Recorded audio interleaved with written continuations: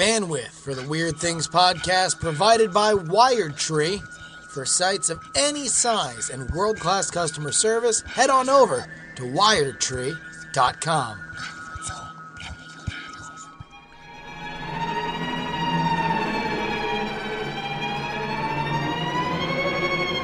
Hello and welcome to the Weird Things podcast. I'm Adrian Mean, joined by Justin Robert Young. Hello. Mr. Brian Brushwood. Live from Austin, Texas. And Mr. Bryce Castillo. I'm also live from Austin, Texas. Brian and me always live from Austin, Texas. Yep. That's how it always is. I'm also live from Austin, Texas, Wait, guys. how'd you get here? I'm here. Oh my I'm God. here. Yeah, I'm house hunting, and I'm here. So I'm very excited to be here, and I'm very excited to get weird. Yeah, I'm not in Austin. No. No. Not yet. You know where I could be? Where? I could be in space. You could. Was that a Super Bowl ad last night? Did I imaginate that? Did I hallucinate that they said go to space and that was the whole No, ad? Brian. We had we know it's 2021 because we had a 5-second ad from Reddit championing the fact that Wall Street memes was able to or Wall Street bets was able to like take on, at least for a short period of time, the hedge fund industry. And then we also had an ad that says, hey, sign up, you could be chosen to go to space end of this year. Oh, wow. I guess I did not see that. I must have been away from the laptop when this happened. I did not even see this ad. So what is this? This, I believe, this is the story we talked about. Is this the one that goes around the moon? No, that's a different one. That's a private Dear Moon. dish. Right. Yeah. Right. Okay. Well, then I don't know what this is. So this was just announced a couple weeks ago. Jared Isaacman, who is the founder and CEO of Shift4 Payments, who I never even heard of him or it until this was announced. But apparently he's very wealthy, and he went to SpaceX and said, hey, how much to put like 4 average Joes, including myself? But he's actually a pilot too. Like he collects like jet planes and stuff. But like how much to put 4 people onto your rocket? And they're like, oh, cool. Yeah, we can make this happen. And so I guess they're sending 4 humans to space himself. And then they're going to pick 3 other people. Basically, you can donate or you can just email whatever he's trying to raise money for St. Jude's Hospital. So he's doing this as a fundraiser too, to basically help donate, and get things going. And also promote his business. I think it's smart. I have no problem with anything he's doing. I think it's all cool what he's doing. So basically himself and 3 other people, it's giving them a chance to win a ticket to space. Wow. And this will be like world. legit space. Yeah. What a crazy world. There was a lot of stuff because Tom Brady's so old and he keeps winning Super Bowls that like we're pointing out all the commercials were there that were airing during his first Super Bowl. And a lot of it are businesses that are no longer with us and businesses and verticals that no longer exist. But I'll be proud when we look back at 2021 and say, oh, this was the first year that people were advertising space travel, right? At a point in a few years from now when it's like, hey, book your family's space vacation. I'll be pumped to say 2021. That was when the first time somebody advertised a trip to space on the Super Bowl. Advertised in a non-adjacent way, not in a the same people who bring you Scotch tape also bring you Velcro, which is used on the moon. Space, it's great. Buy 3M. That was that's especially in such a weird year that those ads were so weird in just being like some very dramatic situation where there's like a car accident and somebody's calling the hospital and then it's like, at Chipotle, we very much believe in fresh ingredients. And it's like, this one at least was straight ahead. This was just, we're sending people to space. You want to go to space? Come on up to space. This isn't a thing for another thing. This isn't Bruce Springsteen talking about how we need to heal America so we can sell a Jeep. Like this is just go to space. So you can go to inspiration4.com. For some people, they're like, man, this looks a lot like the Fantastic Four logo. And we know how that turned out. Awesome. Oh, yeah. For 3 out of 4 of them. One of them slunk into a crippling depression and later would stay on an alien world just so he could pretend to be human for a little bit. Yeah, but he always got like met beautiful women though. That's the thing. Yeah, but nobody wanted Ben Grimm's like the depressed guy. He's got the hot girlfriend. You're like, what is your problem? Look at how people look at your girlfriend's beautiful. She's blind. It doesn't matter. She's beautiful. She's a fox, you moron. People are gonna look at me weird. You're made of rocks. You're invulnerable. Yeah, you're the funniest one in the group. Like everyone likes you. Like my name is synonymous with the gross one. Come on, guys. I think Johnny Storm's living this. He's one fever dream away from emulating, his girlfriend or whoever's with him. If you think about it, Oh yeah. That really was like three of the four names were like badass, and then the fourth one is like, I don't know, how about the gross? What about Scuzz Bucket? Yeah, what about the thing under your shoe that you just wish you could throw? Gross.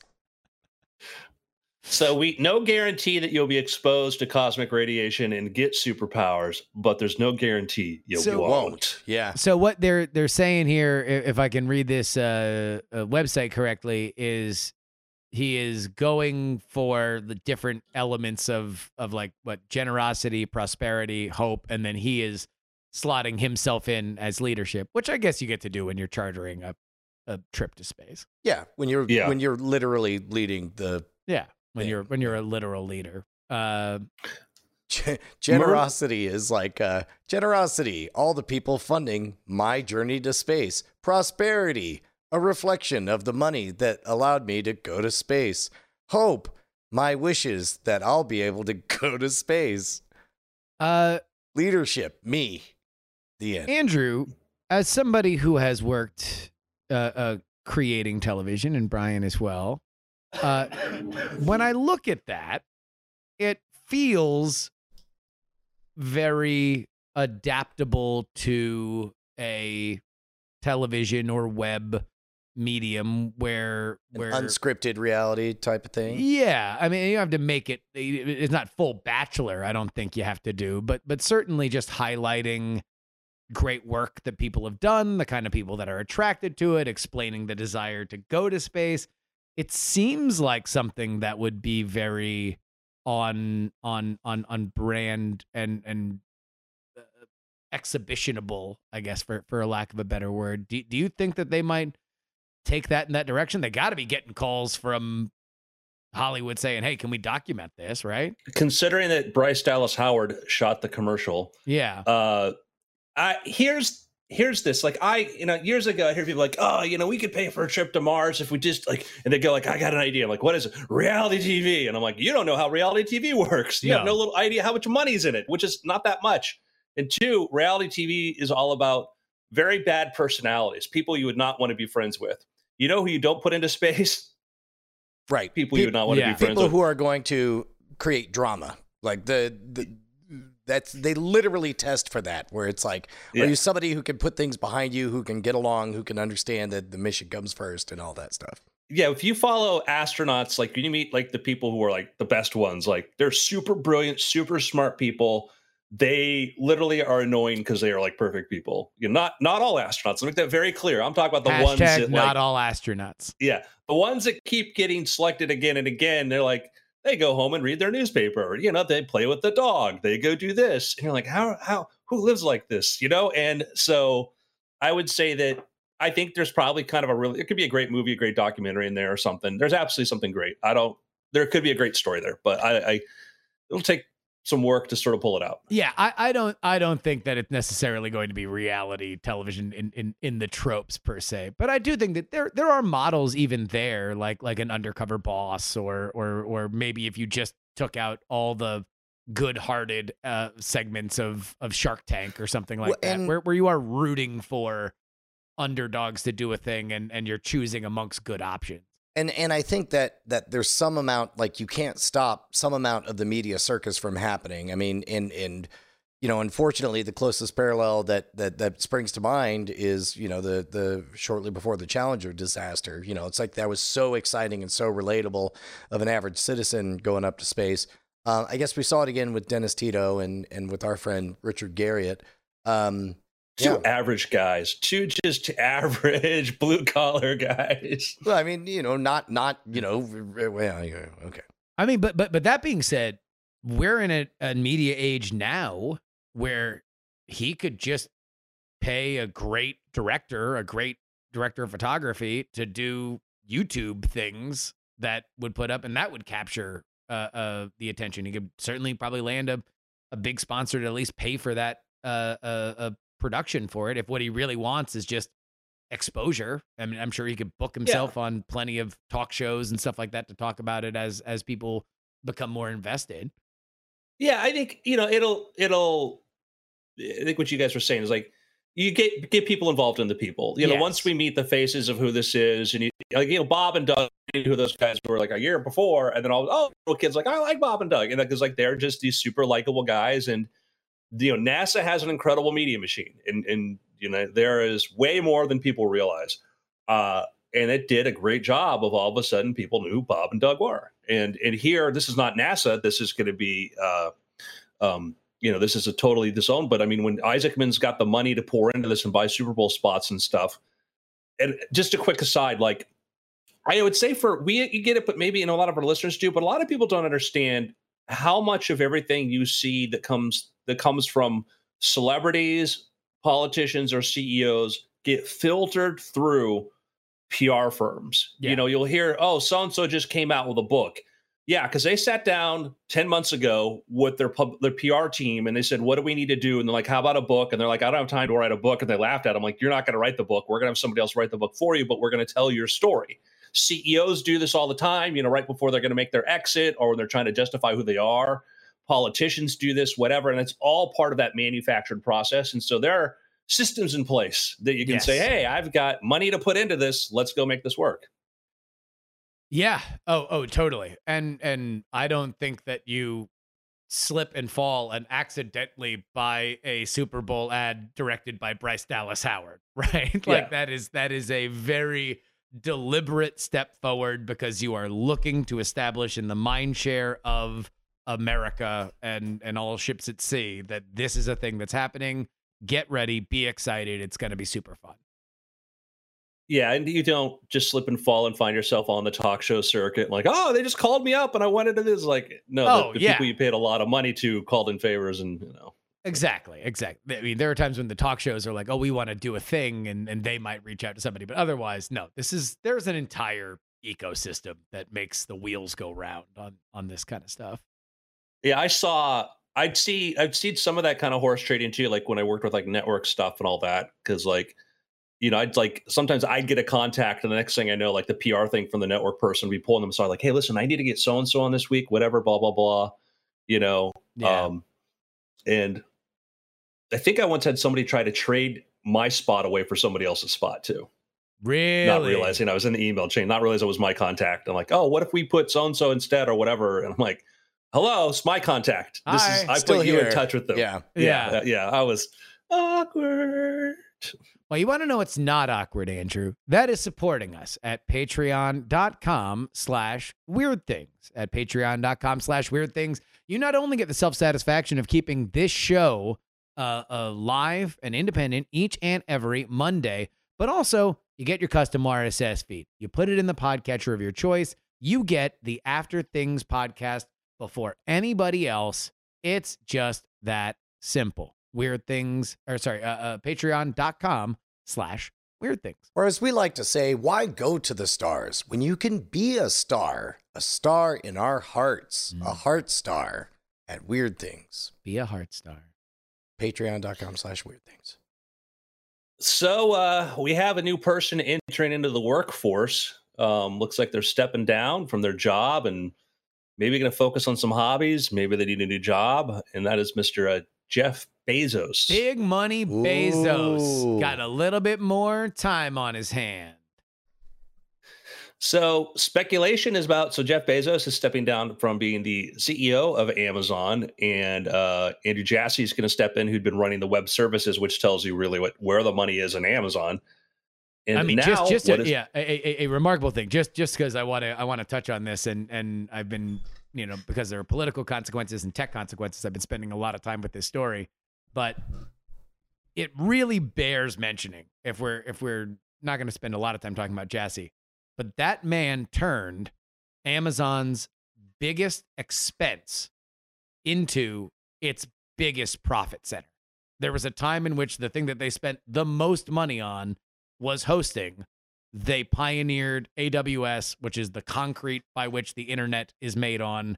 And now they own a third of a market where I think the next largest is 8% or something like that. Like, they are just absolutely insane. Bezos had previously stepped away from day-to-day operations, and with the rumors kind of being that he wanted to make this move in 2020.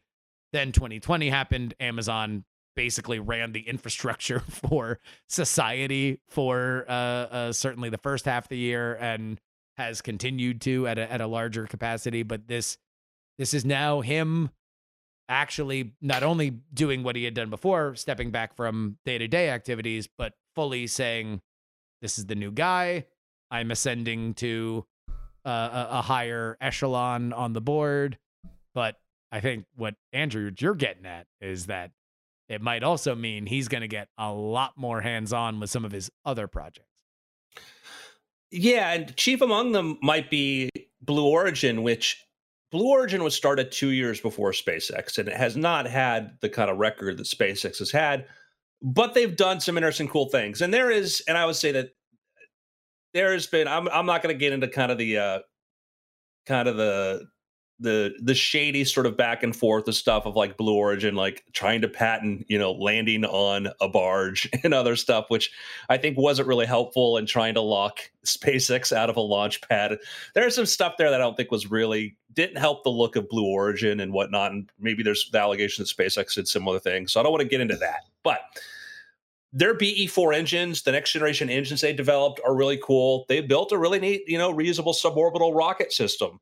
We've yet to see them put a payload into orbit, which, for a space company that is 20 years old now, I think it's time, and I think that they have the people, they have a lot of capability, but I would say part of the problem is that, like, when Jeff was just off writing checks, and out there running Amazon, you probably have a different sort of sense of pressure than if you're SpaceX and Elon's telling you, like, yeah, no, if we don't get this NASA contract, we're going to have to let a lot of people go. Yeah. I mean, and that's the thing is, for Blue Origin, they're in any other time frame, they'd be like, oh, wow, what a productive space company. You've made some rockets. Like, it looks like you've actually done some testing. That's really cool. What tremendous promise, Blue Origin.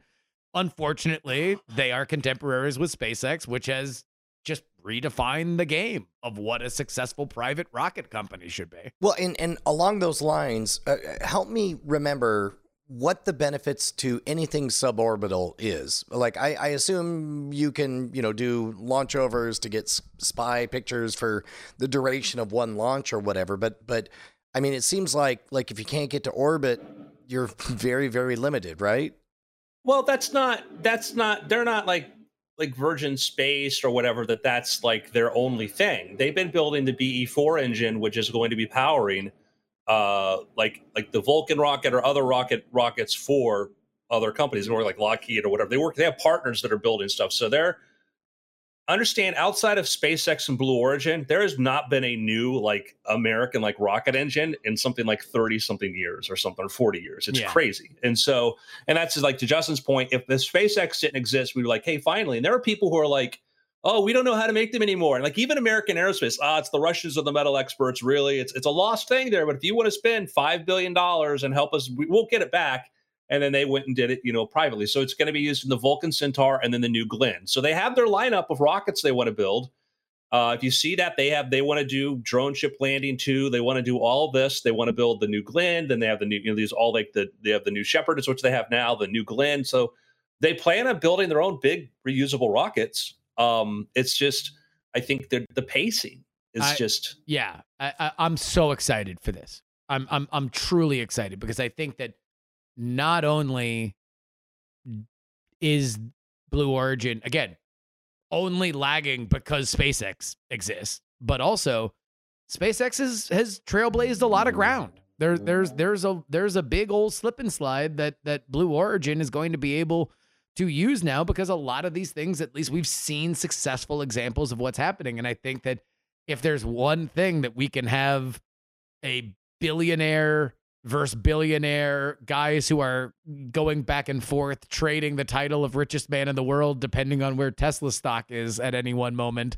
If we want to benefit from a demeasuring contest between those guys, the winner will be humanity as we try to traverse the stars. And I don't know if we need to do it for this audience, but every time I tweet something about space, I get we need to spend this money on Earth. Well, excuse me, I'm going to go back to playing, some video game for 5 hours because I'm really an effective measure of how we should be spending time and resources. And it is one of these things where, and it's the people who yell the loudest are kind of the least informed. And it's like, there are a number of technologies that, and not just because everything that goes into space are astronauts use, but aerospace materials, all these sort of things. If you look at like what's used in prosthetic limbs and a lot of the stuff, we're using things, carbon fibers, materials that came from aerospace.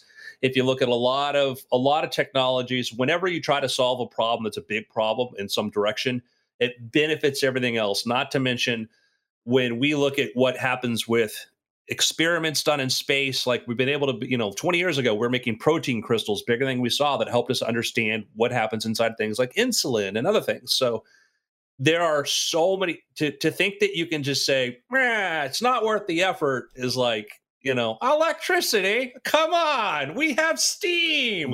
Spend more money on steam. Why would we need to spend all this money sailing the Atlantic? That could be best used here.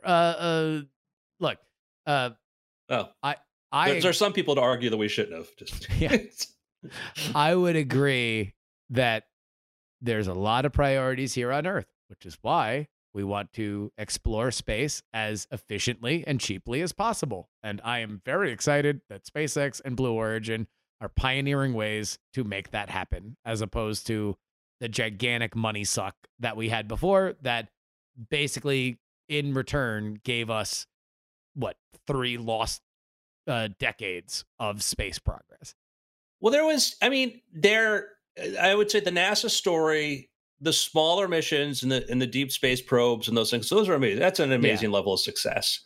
Anything bigger, and I get on my Twitter feed, I have NASA starved for funding. This is embarrassing. And I'm like, how much more money do you want to spend on the James Webb Space Telescope? This person doesn't even know what that is. How much more money do you want to spend on SLS? They don't know what I'm talking about. But that's part of the problem is you get a lot of these people, they don't even know. It's like, let me tell you guys how to play Hearthstone. Exactly. You can't. We know it all. Speaking of which, did you ever announce that you hit Ledge? Of course, yeah. Mobile only Legend player. I'm the Mulp. Well done. #Mulp. Cool.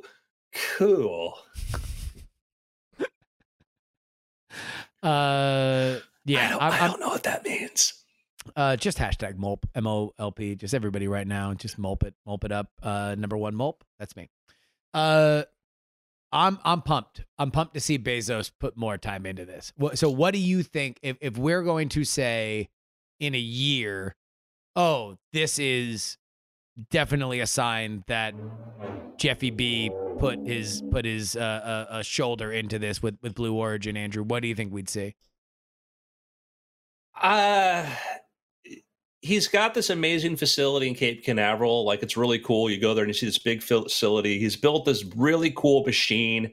You can see how they've taken a lot of the stuff kind of like from some of the Amazon ways they do stuff to do it, but it's just not the same kind of like efforts.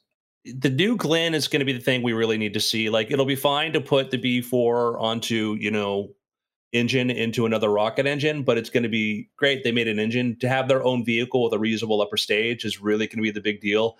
I have no idea when we're going to see that. They've been showing the new Shepard, like they're going to start doing suborbital flights where people can go on there and go do that. I'm like, that's cool, but like you built a theme park ride. Yeah. You built a theme park right there. And not to say discount, like Brian asked earlier, what's the value? There's value for like astronaut training, weightlessness, or certain kinds of experiments you can do with a few minutes of microgravity. There's a lot of value there. But yeah, it's not. You look at that, like, cool. let's go watch a Falcon 9. Yeah, you right. know. So I kind of think he's got all the money. Who knows what they're working on? Like we could see a new Glenn on a launch pad tomorrow and not know that it was coming. I'm excited because I would love to see that level of progress. I would love to see a Pepsi to SpaceX's Coke. I think it would benefit everybody. It would, like the human race, it would benefit. So, speaking of space, Avi Loeb was one of the astronomers when we had and I'm bringing this up. There's not a lot of new information here, but he's got a book out. When Umumu, which was the space object that came within 60 times the distance of the Earth to the moon towards the Earth, the interstellar object which came through, and we're like, what is this? Is this rendezvous with Rama? What's going on? Started slowly departing our solar system. And speculation was, is it alien? Is it this? Whatever. And we still don't know. We still have pretty good, explanations like, it might be like hydrogen ice, because it had behavior which it appeared to accelerate and move away, which if it was a comet doing outgassing, you would have seen some sort of debris, but we didn't. And so it's like, well, maybe it was hydrogen and we didn't see it. Anyhow, Avi Loeb, who was the chair of astronomy at Harvard, very prestigious position, not your average crackpot, was one of the people who said, I think it's alien. And now he has a book out, which is basically making the claim I believe this was an extraterrestrial object visiting our solar system. And he's been making the rounds. And when you say extraterrestrial object, do we mean like a conveniently shaped rock, or do we mean an intentionally created spacecraft? I mean, alien. I mean, it's not the fact that it came from another star system is nobody's questioning that. He's saying alien spacecraft. I wonder what the heart of the argument is, because the old skeptic canard is, when you hear hoofbeats on the horizon, think horses, not unicorns. Like, I don't know why it makes it a shorter path to add intentionally created by alien people than what would be expected from a funky shaped cigar looking rock. Well, he has in his original paper, he goes through 6 points. He has 6 points of why he thinks it is. And that was, there was a nature team that went and then did their take and sort of dismantled all 6 points, saying point one was the fact that it came this close to Earth would indicate that it was intentionally sent towards, in our direction to go look at us. Or that there would be so few of these objects out there in space, the fact that it would come this close. And they're like, no, there are probably trillions of these objects, in a light year, cubic light year of space. They're not that rare. The telescope that observed it was switched on, and it's one of the jobs to observe these things. And we predict we'll be finding these one a year. So they're like, no, it ain't that rare. He's like, it's rare. And they're like, no, it's not that rare. He goes into some other arguments of that, but then the motion, the fact that it behaved in a very weird pattern, the luminosity of it, how bright it got. He's saying, I think it's a solar sail. He's like, I think it's a solar sail, and it was tumble. But then he's like, but I think it was tumbling. It was a derelict solar sail. All right, now a little unicorn there, and he goes through. He has his points he make, and then you can read the rebuttals to those points. But it is. I would say what's interesting to me about the argument is I'm frustrated by the reaction of a lot of scientists. People put on Twitter I was asked a comment and I said, no, this guy's a crackpot. And I'm like, that's not a scientific argument. That's not science. That's Mean Girls. That's Carl Sagan would take on things like Velikovsky and just these crazy things other astronomers wouldn't even go near, and said no, a lot of people want to know why. And if we're just going to give people arguments from authority, I'm a prominent astronomer and I say this is stupid, well, then you lost. Well, and then you get into the dumb question of you're platforming a person with a crazy idea. And it's yes, all people should have a platform. It's sort of baked into the First Amendment of our country's founding. Well, and I think it's in this specific issue, if we're going to go from the meta to the micro, that's the point of this podcast. The very genesis of Weird Things is literally 3 people for whom try to think of themselves as objective and skeptical on these things as possible, diving into these issues and looking at these issues and trying to establish the facts as best as we can as amateurs. So I'm I don't know. I share your frustrations that sometimes this is not this is too easily dismissed because people want to look cool.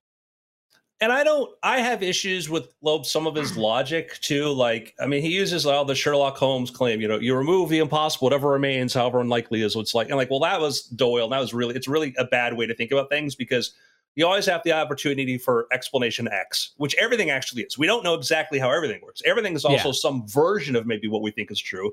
So I'm like, no, it's not like, oh, out of these 5 possibilities. No, we don't know that those are the only 5. And so that's my problem. Number one is that like, well, it's this or it's that. Like, well, this could be a lot of different this versions of what things could do. The other one is he's been saying, like, for us to think, that we are alone is the height of arrogance. And I'm like, that's an argument from emotion. And you could flip that and say, for us to think that intelligent life is so special and neat, there must be more of it, could be considered arrogant. It doesn't get you anywhere. Well, that, and also to me, it's like, okay, I'm cool with saying somewhere else in the galaxy there is something that we would determine as intelligent life. That to me is not the same argument as there's a spaceship that showed up and then left. Like that that is a totally different argument. And I don't think it's arrogant to say, oh, there has to be another civilization that has a spaceship that came to Earth. That is not something that I think is the same as saying, oh, we might not be alone. This is a big play area. So it seems more likely that we just would never even know they existed, much in the same way that everybody on Earth will never know that the vast majority of the rest of Earth existed. Yeah. So I encourage, like, I'm glad he wrote a book about it. And, for people like, people might be swayed by this. I'm like, oh, cool. I mean, I don't know. That's something that you and I have had conversations both on and off air for years and years and years. Yeah. The least favorite argument on the planet is, but the dumbs will think ... And I despise it with every fiber of my being. Prominent skeptics in the 90s upset with the X-Files, going, oh, this shouldn't be there because people whose names you've heard of, like, people think it's true. It's like, it's a fictional show. It has writers. Doesn't matter. But the dumbs. Think more about what the dumbs will say. Who let the dumbs out? Duh. Ring the dumbbell, but only in the proper manner that advocates what I think the dumbs should think. So I want to veer a little bit into slightly controversial here, and okay. I don't mean to have to talk about. I don't want to bring up the pandemic or COVID every podcast, but something interesting has happened. Matt Ridley. We are, by the way, coming up on the year anniversary of us first talking about COVID, and it was right here on this show where we were. You were very, very early on. Hey, we should pay attention to this crazy thing that's happening in China. I pulled up my Amazon record. I was buying masks in January. I pulled up to see when January 16th. It's when I ordered my first group of masks, because I'm like, I read, hey, SARS-like. I ordered the CDC website. SARS-like. Oh, often respiratory. Probably need masks. Probably the time for masks. Yeah. I mean, genius, it's crazy. Where's my Nobel? Like Google SARS-like. I was thinking about this, and now because my iPhone just recommends everything to me, a year ago, this would have been Iowa caucus week.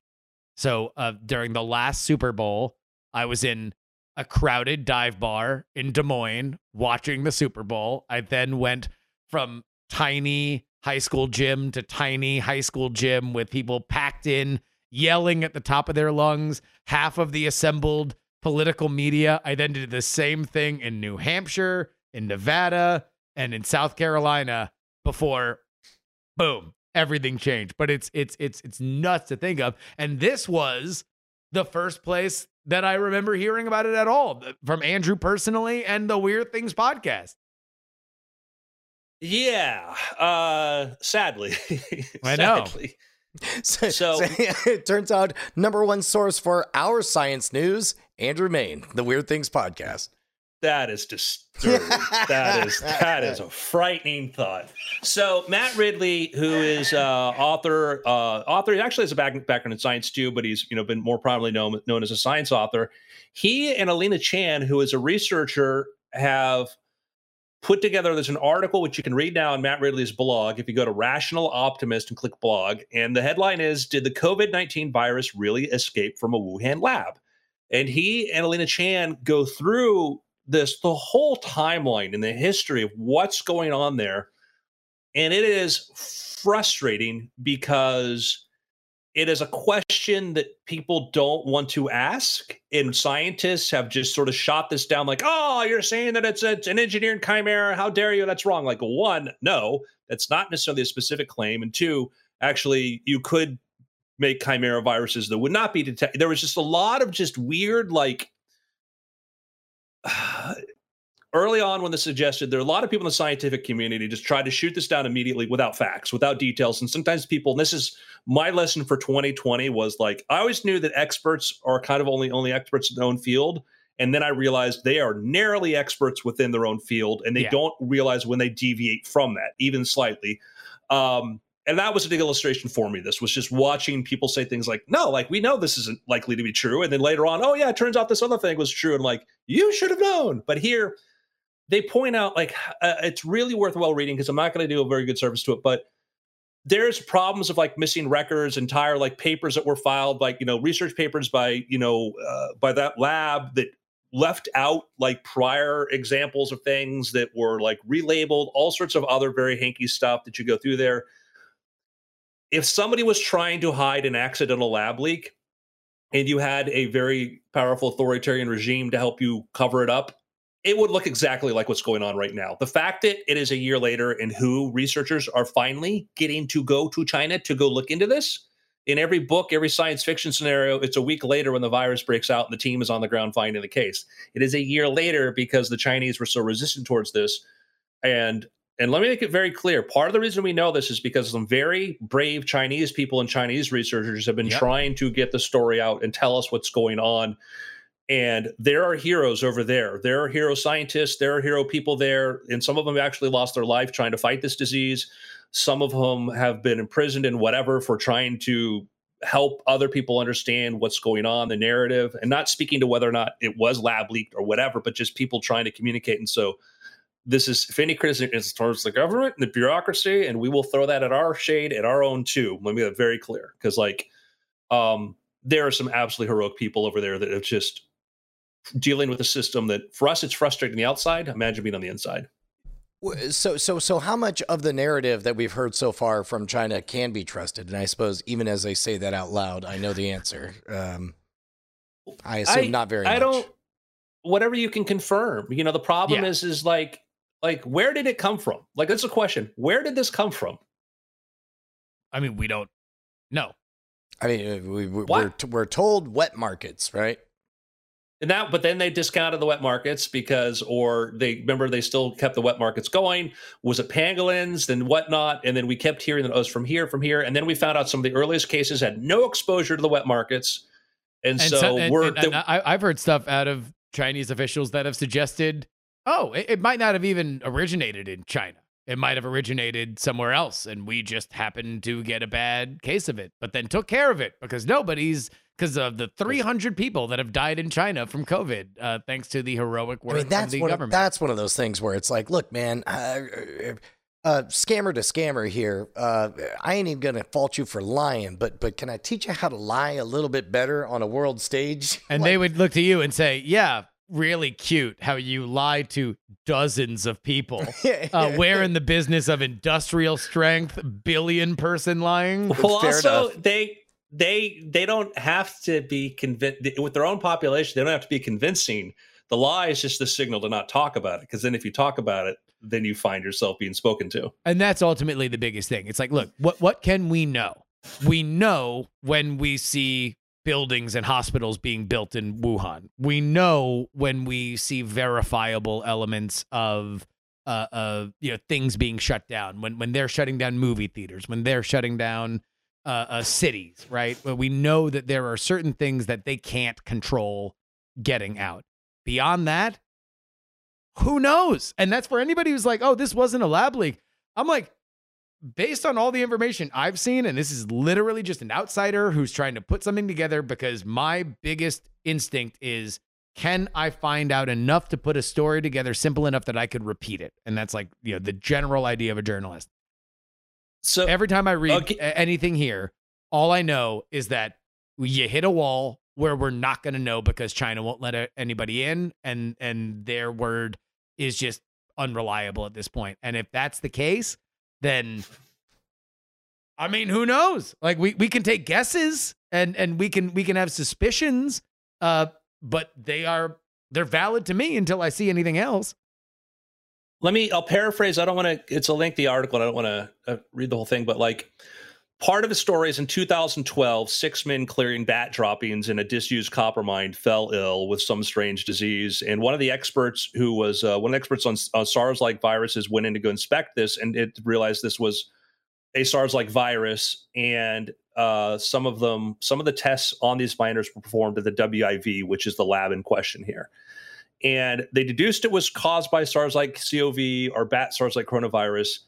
And then they sent several more expeditions there to the Mojiang mine to catch sample bats. So this lab had been actually trying to investigate this virus there and looking into this. And apparently they brought back at least 9 different SARS-like coronaviruses, and some other Chinese labs sampled from there too. And then one of the principal researchers involved here, Dr. Shi, was at a conference when she heard about an outbreak of infectious pneumonia. And this was in 2019 in Wuhan, and she rushed back to find out what's going on. And then she had wondered in Scientific America, wondering, could they have come from her lab? And then she concluded, no, they did not. Okay. But anyhow, the point is that, let me read this paragraph. Dr. Shi found that part of the sequence of the novel coronavirus SARS-CoV-2 closely resembled a short sequence from a bat virus her lab had collected in Mojiang in 2013. However, in publishing this finding in her first Nature paper on COVID-19 in February 2020, Dr. Shi made no reference to Mojiang or the miners and published the bat virus under a different name, RA2G13, from the one used previously. Nor did she mention that her laboratory had sequenced and studied RA2G13 as early as 2017 and not after the outbreak of COVID, as readers of the Nature paper had understood. And these weren't reversed until another researcher, Rosanna Sagredo of the University of Innsbruck, and Yuri Dagin of Utherin Genetics, basically went back there and found out that they'd been tipped off by some Twitter user says, hey, check out these sequences here, check out this stuff here. And they realized that like virus names have been changed, things have been redacted, etc.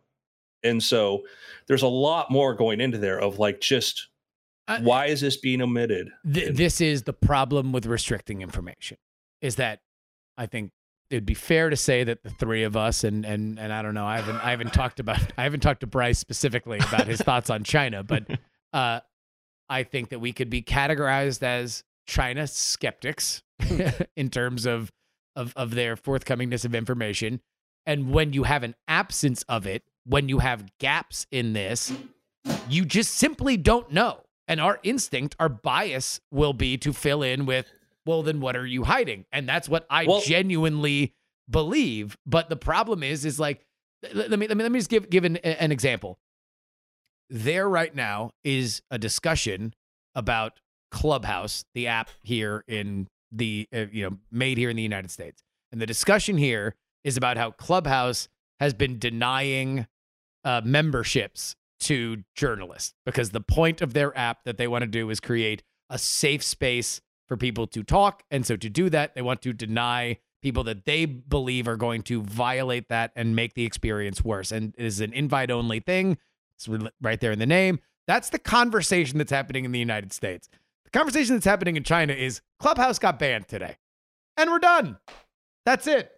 That's a wrap. Oh, specifically because it has a focus on a private experience. Yeah. And Also, it. I don't believe for 1 second that there's anything private about Clubhouse. There's a reason I have yet to participate in one. I mean, look, but again, this is the conversation that you have in a world where we're deciding what levels of free speech we want to have and whether or not it's really private, whether or not it's semi-private, whether or not it should be, if it has an obligation to the press.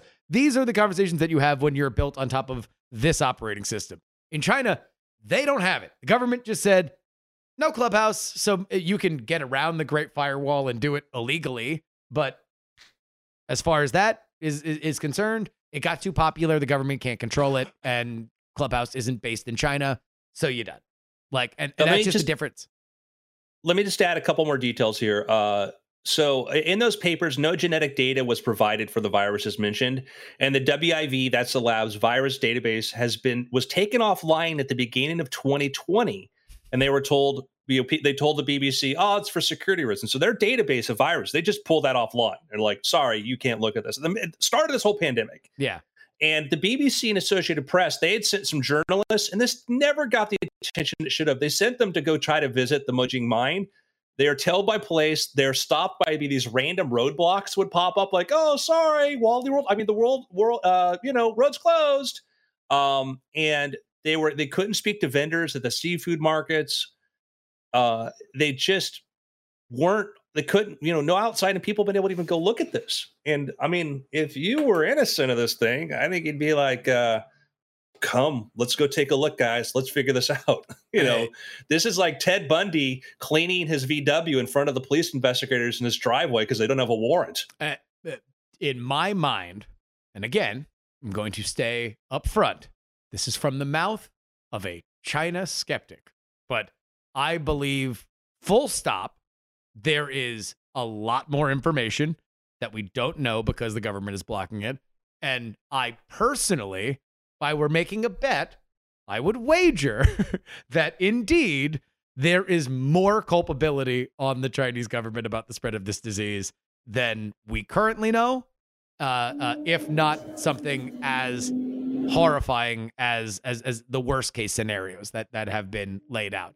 I would bet on the worst case scenarios. If in some bizarre, I don't know what Irish what Irish sports book would take that action, but I would lay money down on worst case scenarios. Yeah, in absence of anything else, you got to read this. They talk about the pangolin, like how the samples and stuff from there, how they're a mess. And there are just so many things that are obvious. It's not like conspiracy theory, like, oh, there's a guy who said this. Or it's like clearly out there. Like, did they shut down the database? Yeah, they did.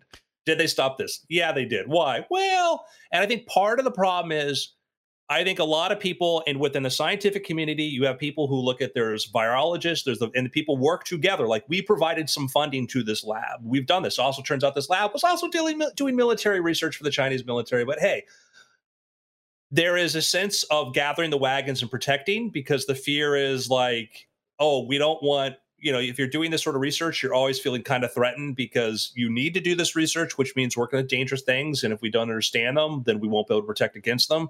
And I think that we're seeing some of this sort of people circling their wagons, believing in good faith what their colleagues in China have told them, and thinking like, yeah, we believe you, and we got to stop this, the dumbs from trying to think that it's anything else.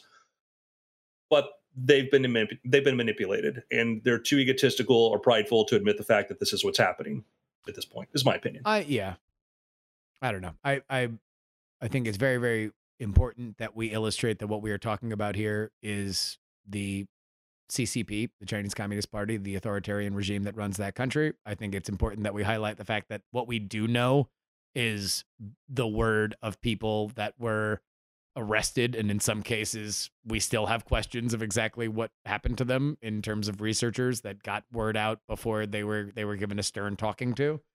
And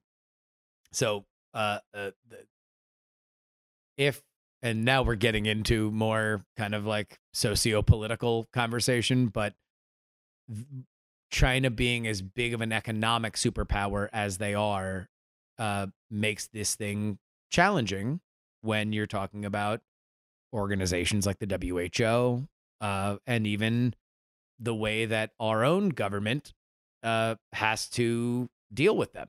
because we deal with them different than we deal with Mexico, than we deal with Russia.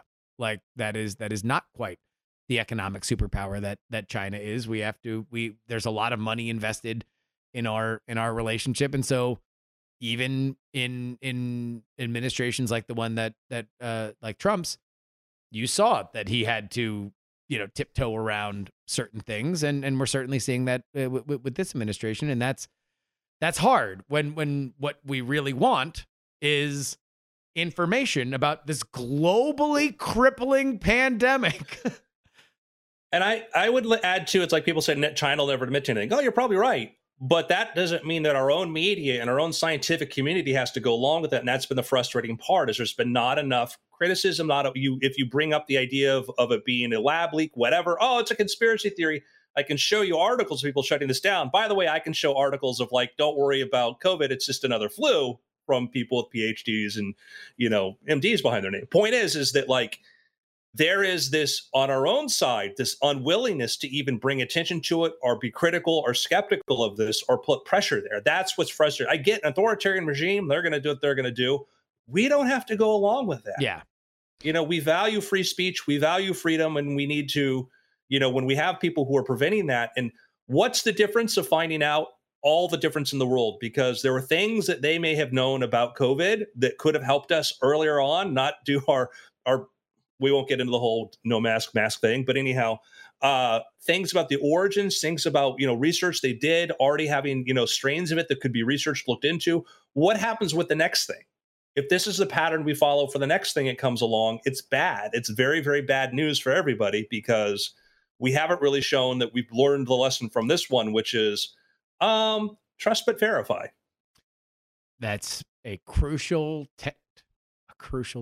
Yeah, I'm having a hard time solving the prisoner's dilemma for any one news organization, though. I mean, it's like, here at the Weird Things podcast, we're able to say, hey, these are our speculations and opinions, and there's not really much of a blowback that we can face by getting canceled by China or whatever. But for major news outlets, I understand that they're all defaulting on the prisoner's dilemma, and I understand why, but I don't have a good argument as to what they would gain to make a crusade out of calling it out. 2 million dead, Brian. 2 million people. 2 million people are dead. What's the toll next time because we don't put pressure? What has been the impact we've been experiencing right now economically for certain news agencies, what have you, from this? I agree. Short term, you go like, do I really want to? And one, there is the price of your soul, but two, because like people die. It is literally people dying. But second is that like, if it happens again, there's an economic impact, and it's a sort of thing where, hey, our playbook for how we handled it, is it going to be what we did now? And, are we going to go like, oh, we had millions more died. Who could have known? I don't know. Maybe we should have put more attention back when this happened on where this came from and why and how to deal with it. I get your point 100%, but I would say that even economically, it's bad in the long run. But I also think the reasons for not wanting to do this aren't necessarily even that it's that calculated. I think that it's like, if you're a news organization, the person you talk to in health or science is going to be your PR or health interface over there. It's going to be somebody who has a PhD in their name, but really hasn't done much work in this field in years, or they're a person that goes to conferences and stuff and appears to be surface work, but isn't particularly knowledgeable. And they're going to tell you, oh no, that's not really it. There's not a lot of investigative journalism going on. Most of the stuff I've heard about mainly has been like the BBC has been trying to push into this even further, but here dropping the ball. And I think economically, it's, unless you're just flat out worried about, the Chinese are going to stop buying ads on our network. That's a reality, but there's a lot of other investigators and people out there who could be doing this. And even our own government or even our own health officials who should be immune from this have been hesitant to, partially because you find out, so-and-so is going to investigate the origins of it. Like, wait, didn't you work with that lab? Aren't you your friends at that lab? Yeah. Like this is hardly an independent commission to find out what's going on. I think part of it is also that in our current media landscape, we have a lot of echo, so somebody will ask a question, and then we've got the Google brigade of, well, I Googled it, and this study says it absolutely isn't. And so that's my blog post. And then that blog post gets an echo. And then we go kind of, back and forth. It's hard to suss out where the real incisive stuff is. But I think, Andrew, your point, which is like, we're not taking enough swings at this. If our default position is, well, that's a conspiracy theory, let's move on, then we're by our very nature not looking as hard as we can to, the biggest story of, the last 100 years? Like, can you name a story? If a tenet of news is proximity, and therefore a story is bigger by the acreage for which it affects, I don't know certainly not in my lifetime. I can't think of another story that had the kind of effect worldwide for as long as it has had an effect. It's the literal story of the century. Maybe war on terror. It's hard to, because if we look at sort of we look at we think TSA sucks. Like, yeah, but if you live in the Sudan or you live in, some of these other places that have been in the periphery and whatnot, African countries and other places that affect it, not just the Middle East, you're like, no, you felt an effect on that. Yeah. But that would be, that'd be true. But also if you're in Hong Kong, you'd be watching the TV and saying, man, that's some crazy trash happened between the U.S. and the Middle East. Yep. Yeah, I agree. But yeah, it's sad. So questions are good. Forgiveness is good too. I made a mistake. Cool. I like the fact you told me that. Those are valuable things. Those are the ability to admit and the ability to accept.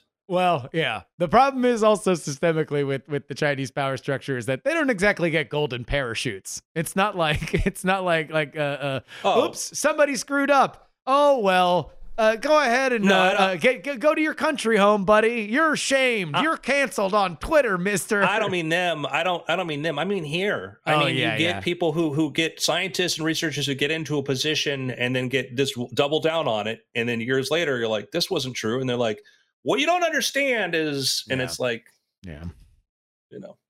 whatever. Any picks? I'm listening to a CBC, Canadian Broadcasting Company podcast called Satanic Panic. Turns out there was a lot of satanic panics, including in the sleepy town of Manitoba, I think, in Saskatchewan, and it's really wild to hear how there was like a sales pitch complex of experts who went around and sort of sold the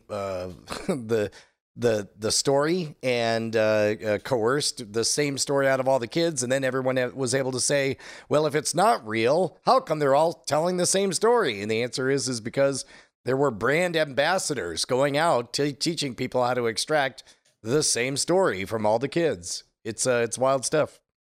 And man, that's a great topic when we talk about the subject of expertise. These people doing this, many of them were child psychologists and people who we trusted and would assume that they were impartial, people bringing into this. And you realize, no, they clearly had their own agenda or their own point of view on stuff. And they would be going to court and they would say stuff that was unchallenged, because who would think to challenge, this person obviously knows how to talk to kids and interview and do this stuff.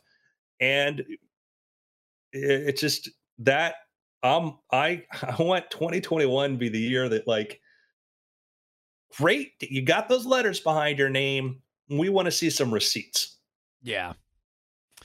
My pick is Zillow. Zillow.com. Do you like looking at real estate? SNL actually had a really funny and almost too uncomfortably close parody ad for Zillow as a dirty talk hotline. I mean, it kind of is. Like, I definitely 5 years ago put it on my phone, and as I'm driving around in neighborhoods, be like, let me just get a sense of Zillow real quick. Let me just open this up. Be like, ooh, that home is $1.5 million. It's I'll tell you what, especially in Austin, don't believe the prices, but it certainly is a great resource, and it has dominated my browser history over the last month. Cool. I haven't been watching very much stuff lately. I've been busy with the Marvel stuff, but WandaVision is still pretty good. WandaVision is great. I think the new episode's pretty good. I think it's winning me over in my icy attitude towards Marvel. Just icy bricey. A little bit. Yeah, I don't know. You guys are watching WandaVision, right? Oh, heck yeah.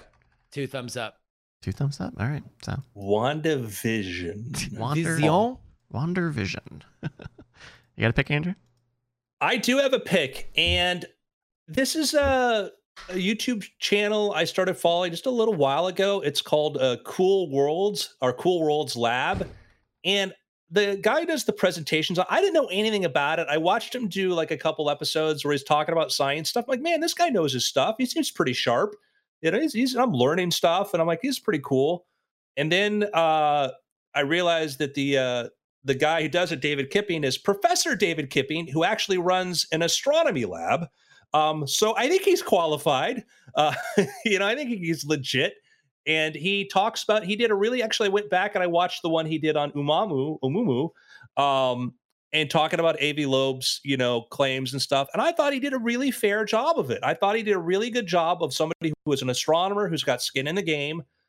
And he's done some really cool other stuff about a lot of different topics. And again, coming from somebody who is a researcher doing real work, looking for, he's discovered tons of planets, by the way, which I have not done.